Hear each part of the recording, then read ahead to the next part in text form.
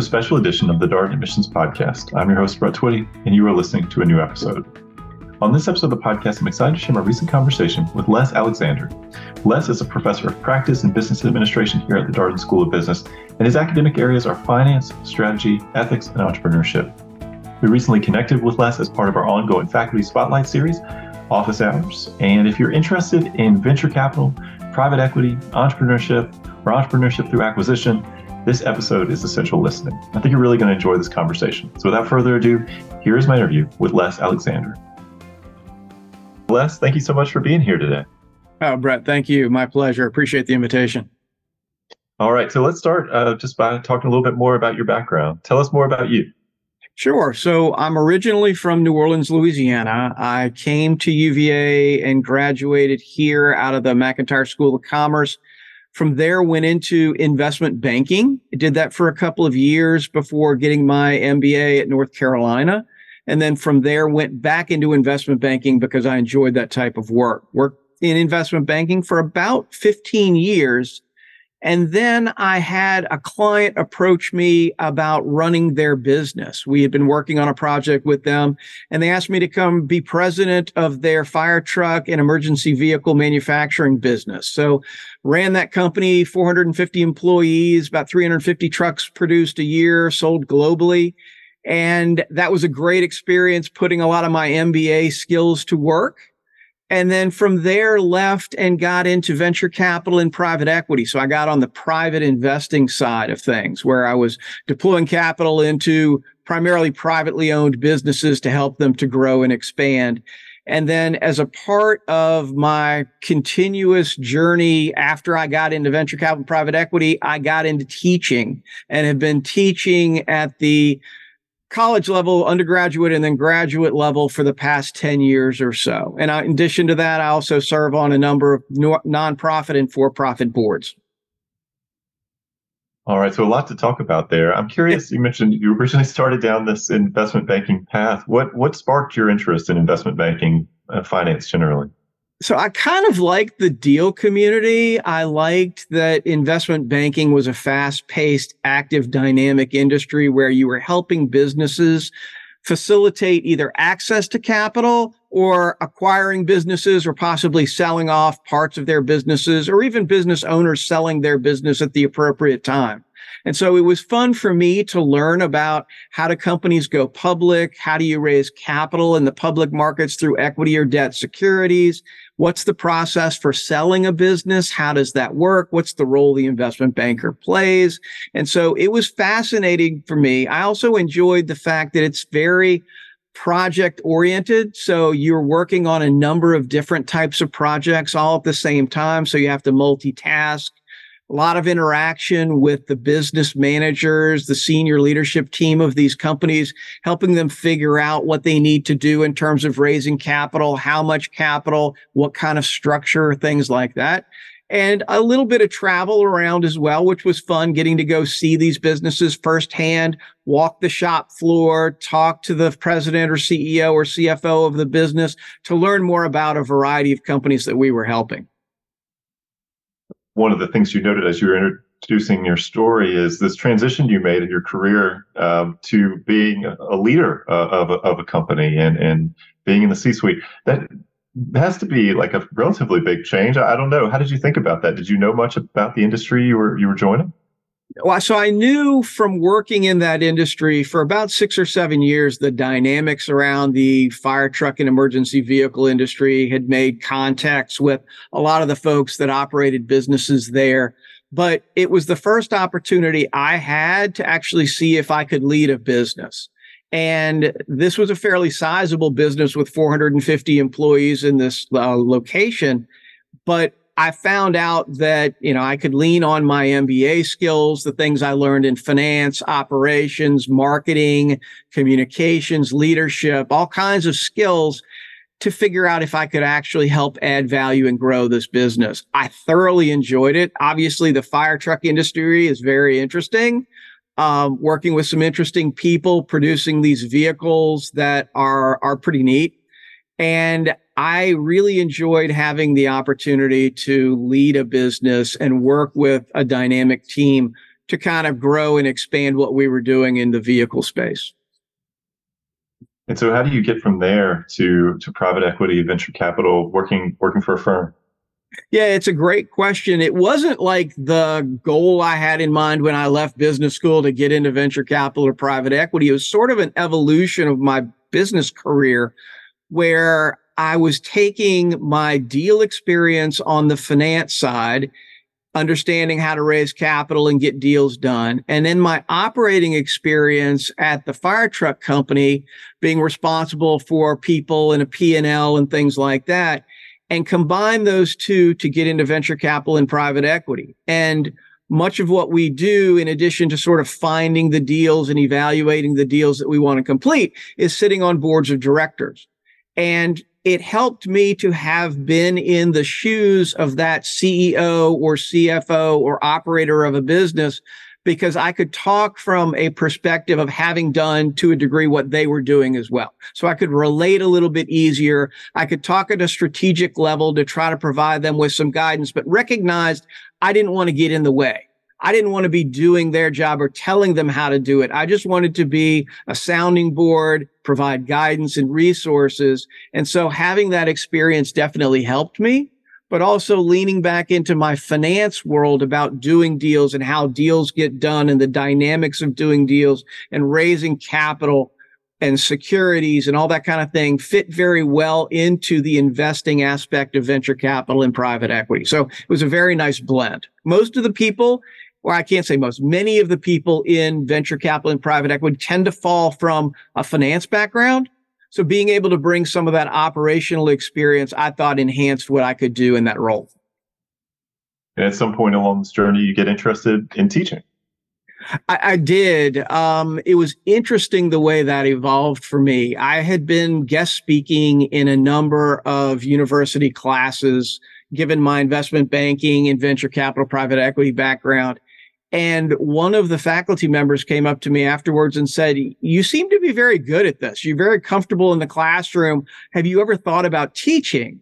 And I thought about it for a minute and I said, "Well, I'd love to teach later in my career, but I'm actually in investing right now. It's my full-time job." And they said, "No, well, you could be an adjunct and teach in the evenings." So I said, "Okay." So I started with teaching a class, which was great.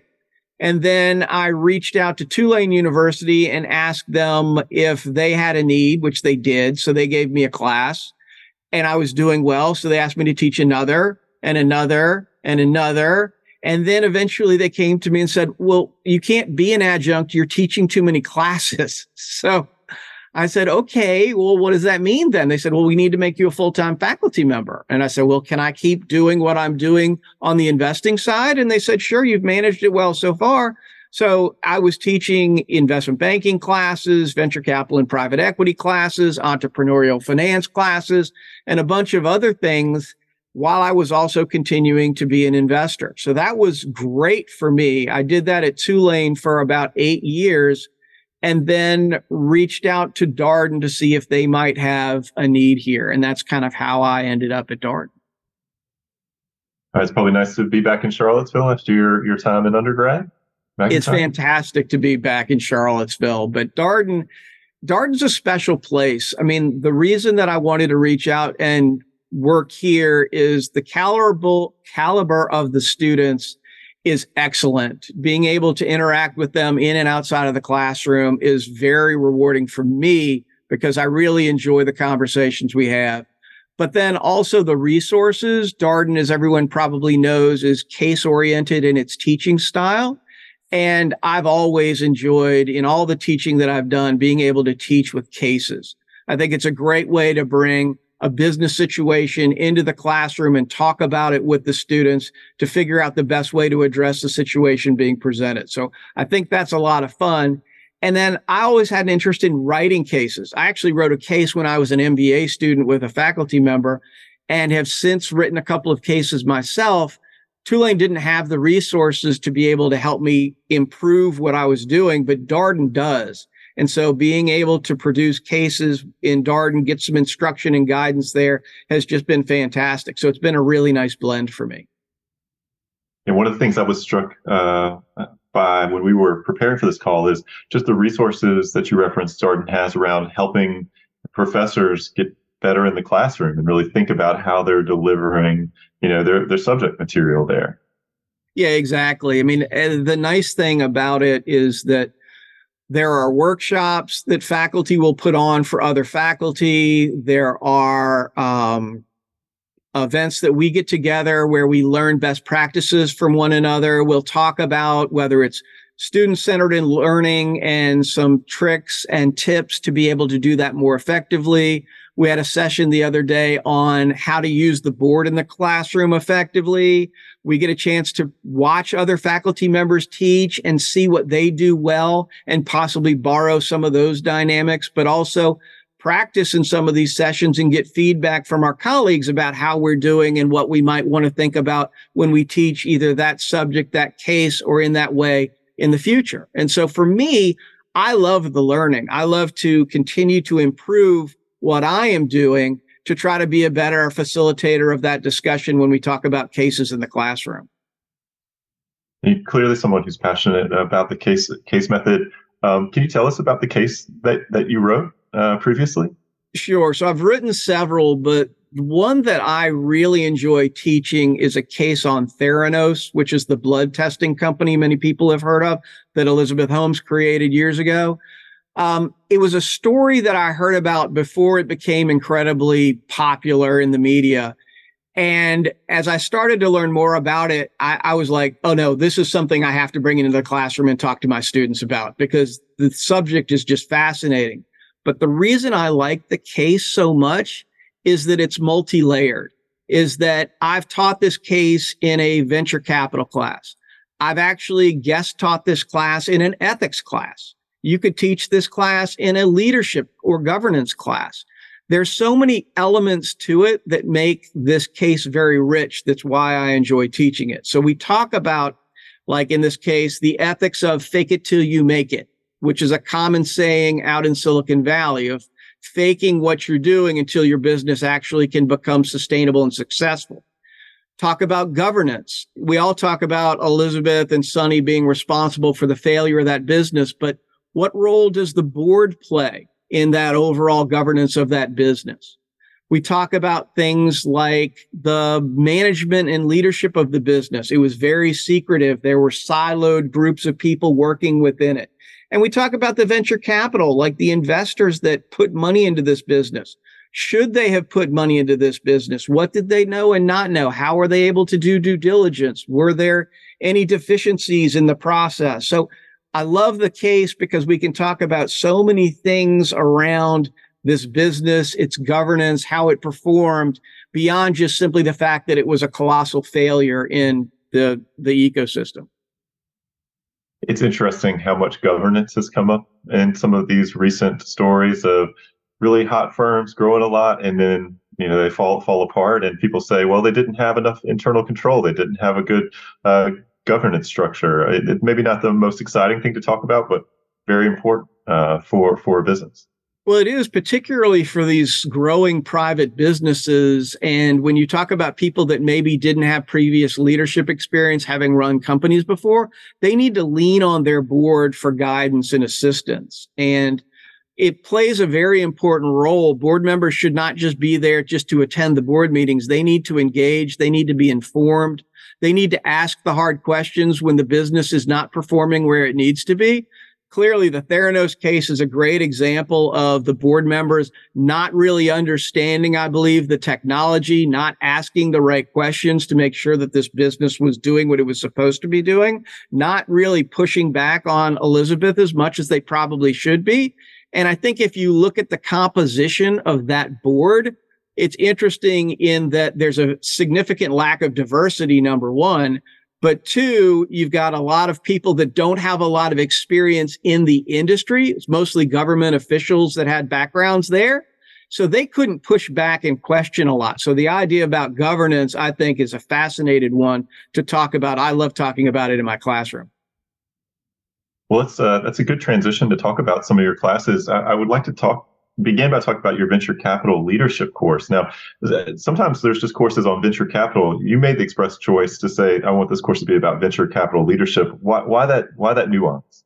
So there are other classes at Darden that get into venture capital and the basics of venture capital, but I thought the students needed to learn a little bit more about the ecosystem of who are the players in the space. Whether you're going to be a venture capitalist or an entrepreneur, it helps to understand the dynamics of that industry and who are the players there. So we talk about not only the venture capitalists, but the angel investors, the accelerators like a Y Combinator, talk about corporate venture capital. So we talk about all those things. We get into a discussion of how do you select the right investments to invest in? And then once you've invested in them, how do you add value to those portfolio companies? And so we talk about a variety of topics that are not what I would call the VC 101, what's a term sheet, what's a cap table kind of thing, but more higher level things. What benefit does venture capital provide to the economy? How do limited partners think about making investments in venture capital firms? Should they be allocating capital to this asset class and things like that? So it's a great place to have discussions around these higher level topics. But the other thing that it allows me to do is to bring guests into the classroom that are in these various areas within the venture capital space and interact with the students. So I'll bring in maybe a limited partner that allocates capital to this asset class. I'll bring in a venture capitalist. We'll bring in somebody from Y Combinator to talk to the students about what they do, or corporate VC like a Salesforce Ventures or somebody like that. And so the conversations that we have in class are fantastic given the topics and the folks that we have join us. Can you give us an example of a case that you read as a class, or maybe a discussion that you had that you think is a good illustration of what the class is all about? So we talk about a couple of different cases, and I keep changing them from year to year just to make sure that they stay fresh. But there's a case that we talk about where the protagonist has to choose between 3 different investment opportunities. And we talk about what are the attractive elements of those different deals and what are the less attractive attributes of those deals. And we get into things like the management team and the market opportunity and things like that. We talk about things like Andreessen Horowitz case, which is a little bit different in terms of venture capital because they've got a different model where not only do they provide the capital, but they also provide a lot of resources to the companies that they've invested in and they support. Does that help these companies to grow? Does that help this company do better than a traditional VC that may not provide all of these resources to them? We talk about the Theranos case. We touched on a variety of other businesses that have failed. Why have they failed? What has happened? Is it okay for venture capitalists to make investments that fail? So a bunch of different cases that we bring into class to talk about the various topics. Yeah, for our listeners here, this is an example of this is an elective that students take here. It's available on our full-time MBA program. Les, I think you've also expanded this elective to our executive MBA program. Is that right? I did. I get a chance to teach not only our residential students here in Charlottesville, but also in the executive MBA format up there in DC as well, where we meet 2 weekends during the quarter in person on generally a Saturday or a Sunday, spend either the full morning or the full afternoon in the class. But then we also have several Zoom sessions throughout the rest of the quarter where we can talk about these topics as well. And I enjoy working with both groups. So we're talking a lot about venture capital, private equity, and many of our attendees today may know exactly what that means. But for people who are just beginning to learn about what this is, I think sometimes business school can be a little intimidating because you hear about consulting and all this stuff, and it doesn't always tell you what exactly it is. So how would you describe venture capital to someone who doesn't know as much about it? So the nice thing about what I'm teaching here, in addition to my electives, is I also have this VC learning series that we do in the fall for first-year students, because the first-year students have core where they have required classes they have to take.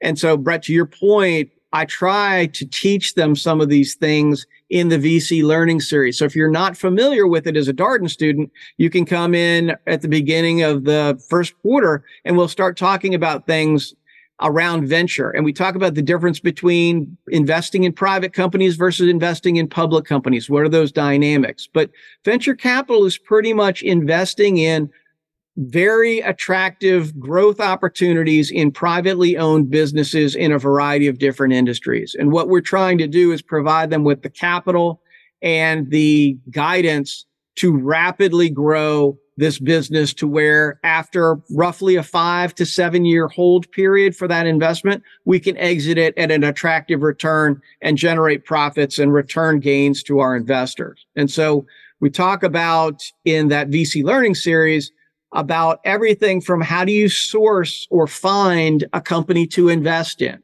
What makes it attractive? How do you analyze or perform due diligence, which is basically like doing your homework on that company? How do you evaluate it? What are you looking for that makes a company more or less attractive to a venture capitalist? And it generally is around market size and the ability to grow. And can the entrepreneur or founder execute on their strategy? And will people pay for this product or service? A lot of things like that. And then we get into a discussion around, okay, if we like this business and we want to allocate capital here, how do we design our investment to generate the return we're looking for, but protect our investment in the downside if it doesn't perform as well as we had hoped? And so we talk about term sheets and deal structuring and selecting securities and things like that. And then mindful of the process, we also realize that we have to not only add value as we're working with this portfolio company, but position it for an exit at some point in the future, because venture capitalists don't invest and hold on to these companies forever.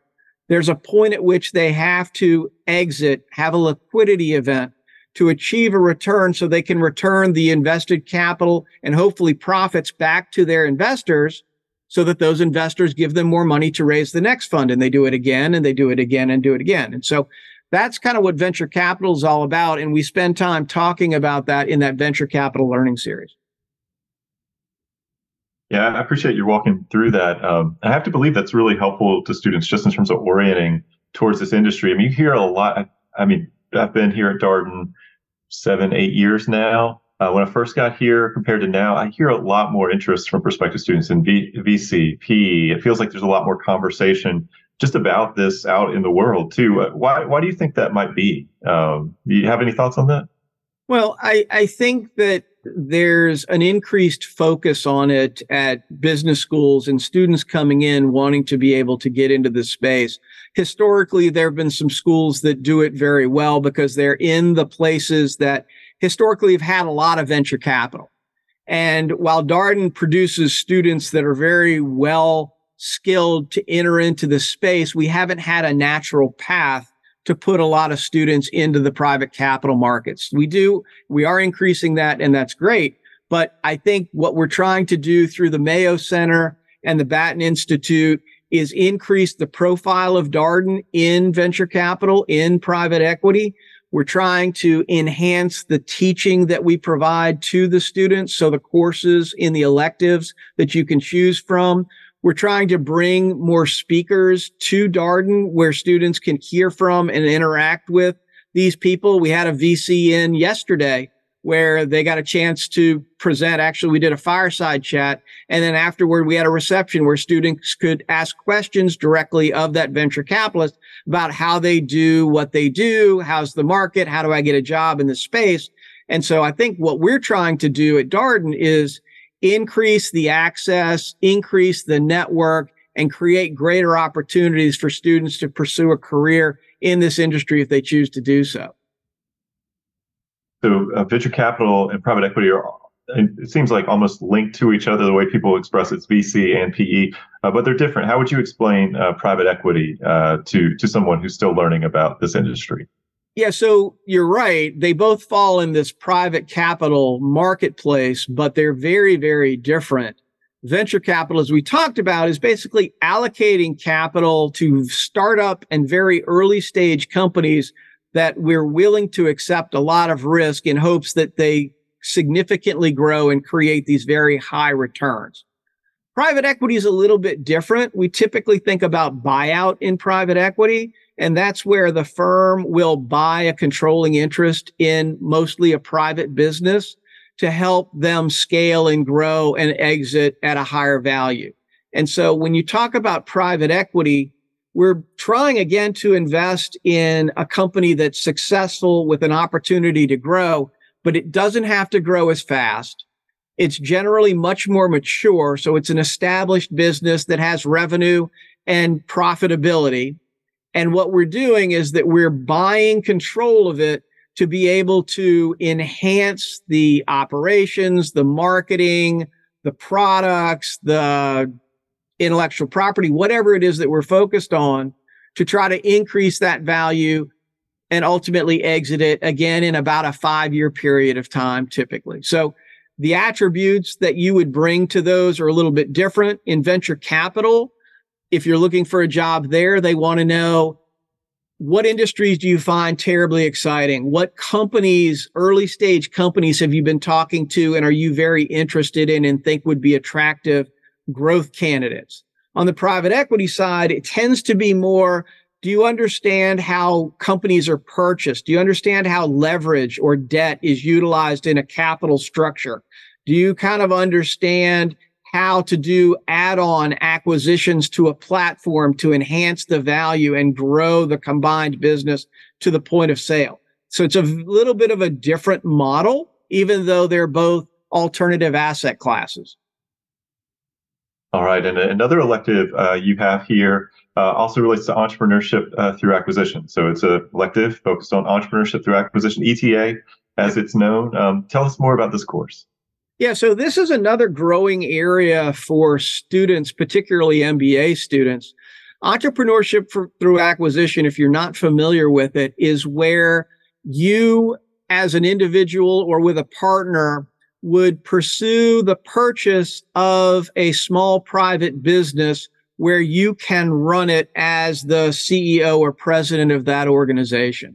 You can do it in a couple of different ways. You could raise what they call a search fund, where you have people back you for a 2-year period of time, covering your salary while you search to find a successful private business that you can purchase. And when we talk about these small businesses, generally think about something with an EBITDA of $1 million to $5 million.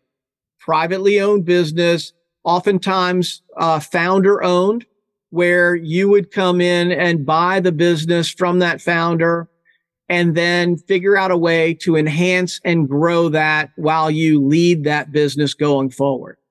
And this is a great area for MBA students because we think that you will have the skills needed to lead a business. Darden does a very good job providing that leadership, guidance, and training while you're here, but also introduction to the other areas that you're going to need access to while you manage a business like this. Managing the talent, the human talent that you have there, the marketing, understanding finance, all of these areas come into play in managing a small business because you wear many hats. So ETA is all about buying a small business to lead and grow. So how do you structure a course about entrepreneurship through acquisition? How do you design something like that? So what I try to do with the course that I teach is to give them a broad overview and introduction to ETA. So we start with the different types of models that are out there in ETA, whether it's traditional, self-funded, accelerator, or other. And then we build into the process of how do you search for a business? What characteristics make for an attractive business if you're looking to buy it? We talk about how to do due diligence. We talk about structuring. We talk about access to debt financing. We talk about other ways that you can put together your offer in a letter of intent. And so we learn everything about the process from start of searching all the way till purchasing your business.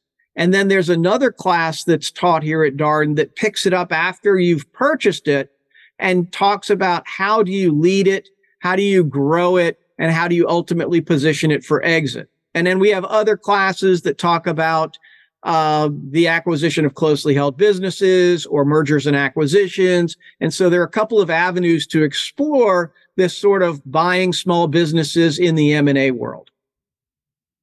And this is a class that you have offered to the full-time MBA students down in Charlottesville, but also the executive MBA students up in Roslyn as well, right? It is, exactly. We found that students in both programs are very interested in learning about the space, but possibly pursuing it as a career opportunity afterward. And I've been talking to a number of our current students that are actually searching right now. I have one that I met with on Friday that told me that the letter of intent that she submitted was actually signed. So she's now in the process of doing confirmatory due diligence and trying to move toward a closing.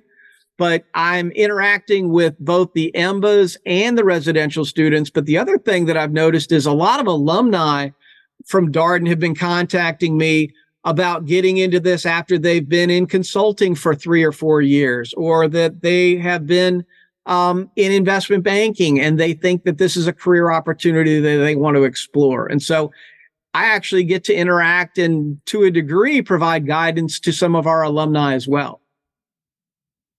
Why do you think there's been this sort of emergence of interest in entrepreneurship through acquisition? Again, when I first came here, maybe I heard a little bit about search funds, that kind of thing. But now I feel like current students, alumni, you hear a lot more about ETA. Yeah, they do. I mean, traditionally, ETA had been a Stanford and a Harvard sort of thing. They had programs that had been established for a while. Many of their graduates went into it.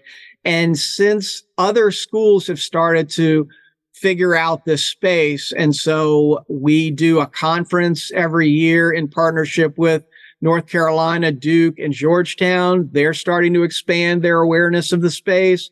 I attended a conference in Chicago with Booth and Kellogg, where they've started to have more students interested in it. I think the awareness has just been growing across the MBA community. And I think Darden's realized that many of our students are interested in pursuing a career in this, whether it's right after graduation or several years after graduation. And they would like to better understand the space. They'd like to have some introductions to financing sources or deal sources, whether it's doing equality of earnings or legal or any sort of operational due diligence they need to do.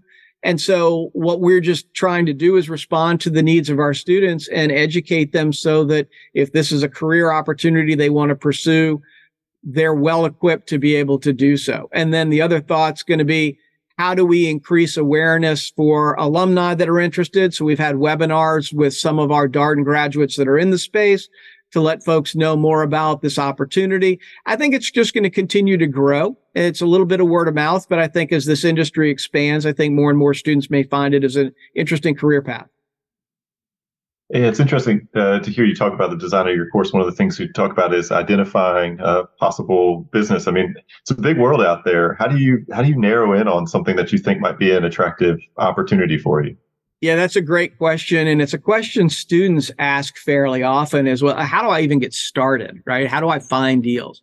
And there are two paths that you can think about. One would be through what's called a brokered search. So that's where you have a business broker or a small investment banking boutique shop that may represent the seller of their business in the process of finding a buyer to purchase it.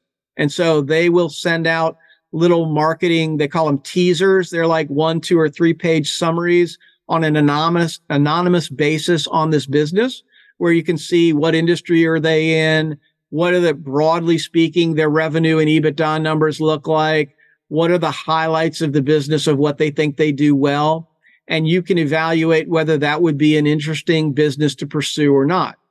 The other way to go about doing it is what's called a proprietary search, where you identify certain industries that you want to focus on and you actually contact the business owners of these small businesses directly. And you try to initiate a conversation with them. The challenge there is that many of these private business owners are not interested in selling, oftentimes not interested in engaging in a conversation. And so the hit rate on that is much, much lower. But if you can find one that's willing to engage in a conversation and willing to sell their business to you, you can generally negotiate more favorable terms, won't be competitive. So you're not competing against many other buyers trying to buy the same company. So that's a great way to do it. The other thing that's interesting about this space is we're trying to buy companies that are successful and profitable and growing. And oftentimes the question is, well, why would somebody want to sell a business that's successful and profitable and growing? Well, the answer is a lot of these business owners may not have any succession plan. They may not have children to leave it to. They may not know how to be able to monetize this business that they've built up. And so this provides them with an avenue to actually realize the wealth that they've created in this business. So that's one. Other times, people may have an illness that's driving them to not be able to manage it anymore. Sometimes it could be that the owner realizes they've taken it as far as they are capable of growing the business, and it's time to turn it over to somebody else to run it. And so sometimes those types of people will even retain some equity ownership or a seller note in the business because they believe it's going to continue to grow. They just don't have the training or possibly the risk tolerance to take on more capital to pursue that next level of growth. So what we're generally looking for in businesses like this are businesses that have been growing because we don't want a declining business. We're looking for businesses that are profitable. So again, back to that $1 to $5 million of EBITDA, because it creates more stability. And then we're looking for businesses where, there are either recurring or reoccurring revenue. So it's a basic business that's kind of got some sustainability to it. And then other attractive attributes in the industry. And there are a number of other things we could talk about if you want to come take my class, and we could talk at greater length about all of that. Well, the other thing, we talked about the venture capital learning series that you host for first-year students to kind of help them get up to speed. And I will note for people who are here looking at our executive MBA and part-time MBA programs, these sessions have also been open to those students as well. I know you all had a couple of sessions up here in Roslyn, I believe, as part of that series. We did. We tried to get all of the programs engaged in this learning series. We provide the ability for the executive MBAs and part-time MBAs, if they can't come down and join us in Charlottesville, to join us by Zoom. But also we try to bring the program up there so we can interact with them as well, so that they can be part of that learning. The other thing we did was on Friday night, there's a thing the executive MBA program does, which is Friday Night Live, where they'll get together after classes on Friday in the evening. We did a session on Friday talking about career opportunities in VC, PE, and ETA. We had about 75 executive MBAs and part-time MBA students in attendance. And we just sort of presented to them what's going on in the VC market. How do you find a job in the VC market? Same thing with PE. And then we talked a little bit about what ETA is, because we haven't had a chance to have the course yet. So the students are aware of it, and then how to think about pursuing a career there. And then concluded with what are the resources Darden can provide to our students in terms of courses, things we can do outside the classroom, seminars, conferences, anything that will enhance their learning while they're at school.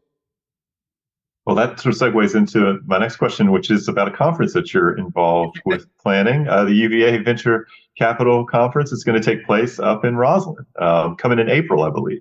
That's correct. This will be, to my knowledge, our inaugural UVA Venture Capital Conference. And the idea was we wanted to be able to have students have an opportunity to interact with people in the space. To do that, we thought it would be most effective if we created it as a practitioner-focused conference. So what that means is we're designing it so that venture capitalists, limited partners, and entrepreneurs will want to attend this conference to learn from one another, hear about what's going on in the space, and learn about certain activities in certain industries. And so we've designed it where the opening session, we're going to have Bobby Franklin, who's the president of the National Venture Capital Association, talk to us about current market conditions in venture capital and public policy affecting the VC industry. Then we'll do some breakout sessions by industry. So we're going to do cybersecurity, defense technology, consumer product, consumer packaged goods, and healthcare sessions where we'll have venture capitalists as well as entrepreneurs talk about what's currently going on in those spaces. We'll have a keynote luncheon speaker, and then we're going to have 2 sessions late in the afternoon, one led by venture capitalists talking to entrepreneurs about how do you pitch successfully to a venture capitalist. And then we're going to have another session of limited partners talking about current topics in the VC space and how they're thinking of allocating capital to venture capital funds, both existing and new.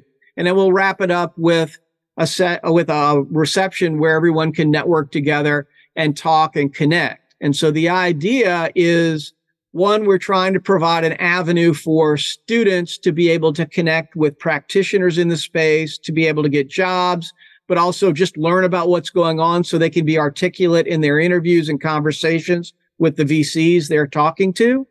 But we're also trying to elevate the profile of Darden within venture capital and to show that we are an education partner to the industry. So they're aware that not only do we provide great leadership education, but we produce great students that are well established to be successful in venture capital. And so we're trying to elevate that. We're partnering with a number of people or organizations in this conference. So the National Venture Capital Association, I mentioned, they're going to be a partner on it. The Small Business Investor Alliance, the SBIA, is going to be a partner. We've reached out to the ILPA, which is the Institutional Limited Partners Association, and others to try to start working on this conference, but also figure out, are there other educational opportunities that we can provide to them and their membership to enhance Darden's visibility and reputation in the space. One of the things I know you mentioned a couple times as we were in our planning call for this conversation is that you really wanted this conference to focus on actual practitioners. That was something that to have this practitioner-focused conference, that was a priority for you. I did, because if you get those in the industry that are actually doing the work there, students will definitely come. And I also wanted, because from my conversations with people when I was talking about the initial idea of doing this, I kept hearing that Washington, D.C. and sort of the mid-Atlantic area didn't have as many opportunities for VCs and LPs and entrepreneurs to get together and to talk about topics that they were dealing with. And so it seemed to be a nice vehicle to allow people to get together and do that. So it's designed to give our students access, but honestly, people in the industry were asking for this too. And so it allows us to really provide that avenue for them to network and share ideas and possibly deals together. And if it's successful, we'll keep doing this year after year after year and improve the ecosystem and allow these folks to, network with one another and build a tighter community. Well, Les, as we got about 15 minutes or so here left in our conversation, I want to ask you just some questions about the VC/PE industry, some things maybe that you've noticed or on your mind as you think about current trends. So one question I have for you is, what's the biggest misconception people have about venture capital and private equity? Well, so broadly speaking, what you hear about in the media all the time are these exceptionally large funds. So if you think about it on the PE side, you can think about KKR, Carlyle, and others. And when you think about the VC side, it's Sequoia and Andreessen and Kleiner Perkins and folks like that. And that's typically what you hear all the time. But the vast majority of this industry is in the smaller, what I'll call middle market and lower middle market players of the space. And so you don't get to hear about the dynamics going on there as much because, one, media doesn't have access to them as often. And two, they're not doing the high profile, high visible deals all the time that you see again in the media. So that's one thing, but you kind of need to break the VC and PE worlds apart a little bit to talk about some other myths that go on.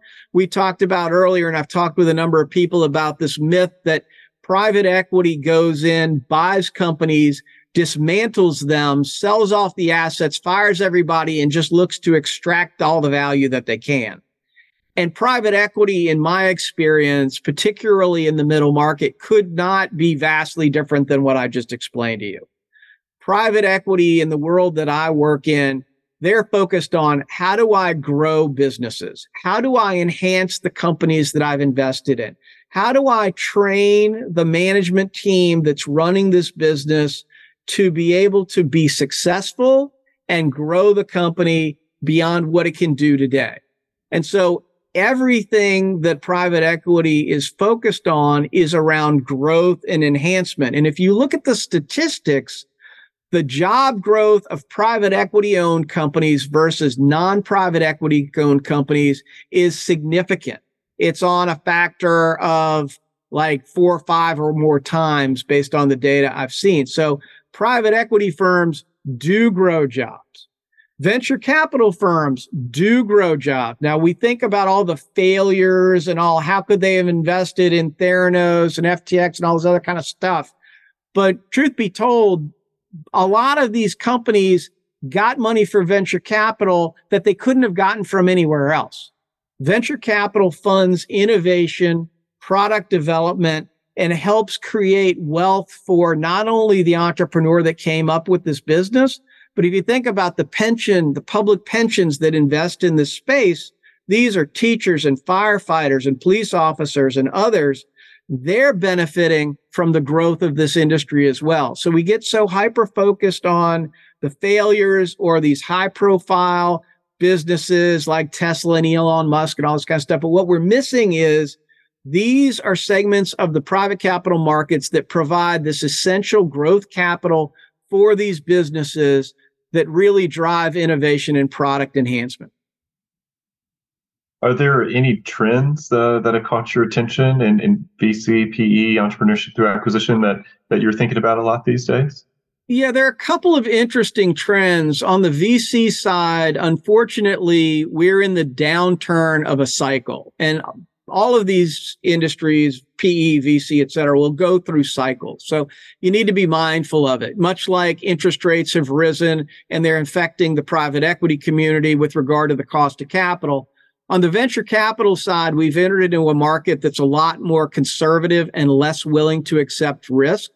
So it's a challenging time for venture capitalists to deploy capital and also raise new funds because the performance just hasn't been there. So VCs are being much more selective now in their portfolio about which portfolio companies they're going to provide more capital to and which ones they might actually allow to fail because they're not going to be ultimately successful. So that's a trend that's going on right now. Some other things that we're seeing in the private equity world, we're seeing an increase in what they call these continuation funds. Private equity realized that the 5 to 7 year hold period forced them to sell good companies that they had in the portfolio. They actually are starting to create these vehicles that have a much longer time horizon to them. So private equity can hold on to them longer, do longer term planning and expansion and create more value. So that's an interesting dynamic that's going on over there in the private equity world. On the venture capital side, we had a conversation yesterday with a VC about AI. That's an area that VCs are still trying to wrap their head around where in that ecosystem to play, where to place their bets, because there's so many different aspects of that industry segment. Everybody knows that it's going to be transformational, much like the emergence of the internet was. But I think people are still trying to figure out where they're going to have successful companies, where they can efficiently deploy capital, and where they might want to be careful to not deploy capital because it's either going to require a lot more capital than they can follow on with, or it's going to take a lot longer to prove to be successful. So a bunch of interesting dynamics around these industries. The things that I like about it is that they're never stagnant or constant. Everything in all of these industries continues to adapt and evolve, and new challenges will come up, but new opportunities do as well. And so staying on top of what's going on in the industry and those dynamics to try to create returns for your investors makes it an interesting industry to participate in. So you mentioned we're at the kind of end of a cycle and how that's affecting VC firms and how they look at different investments. How does that change, do you think? How do we go back into sort of an upward swing where they are making more investments and they feel comfortable making more investments? Well, the big limitation right now on venture capital is their ability to exit portfolio companies. A lot of times the venture capitalists like to exit through a public offering because the valuation is significantly higher typically than if they simply sell the business. But right now, the IPO market window, as we call it, is closed for new companies. They're not accepting of newly publicly traded companies as an investor. And so when you don't have an investor appetite to do that, your portfolio companies get trapped in your portfolio and you hold them longer until that window opens back up again. It will happen. It always does. It just takes time. But that's one thing that's limiting the venture capitalist ability to exit some of their successful businesses. Other things that are limiting are also the M&A market is a little bit more limited given the higher interest rates and cost of capital there. And then when you can't exit and give the returns back to your investors, they don't have the money to give you into your next fund. And so it limits the fundraising.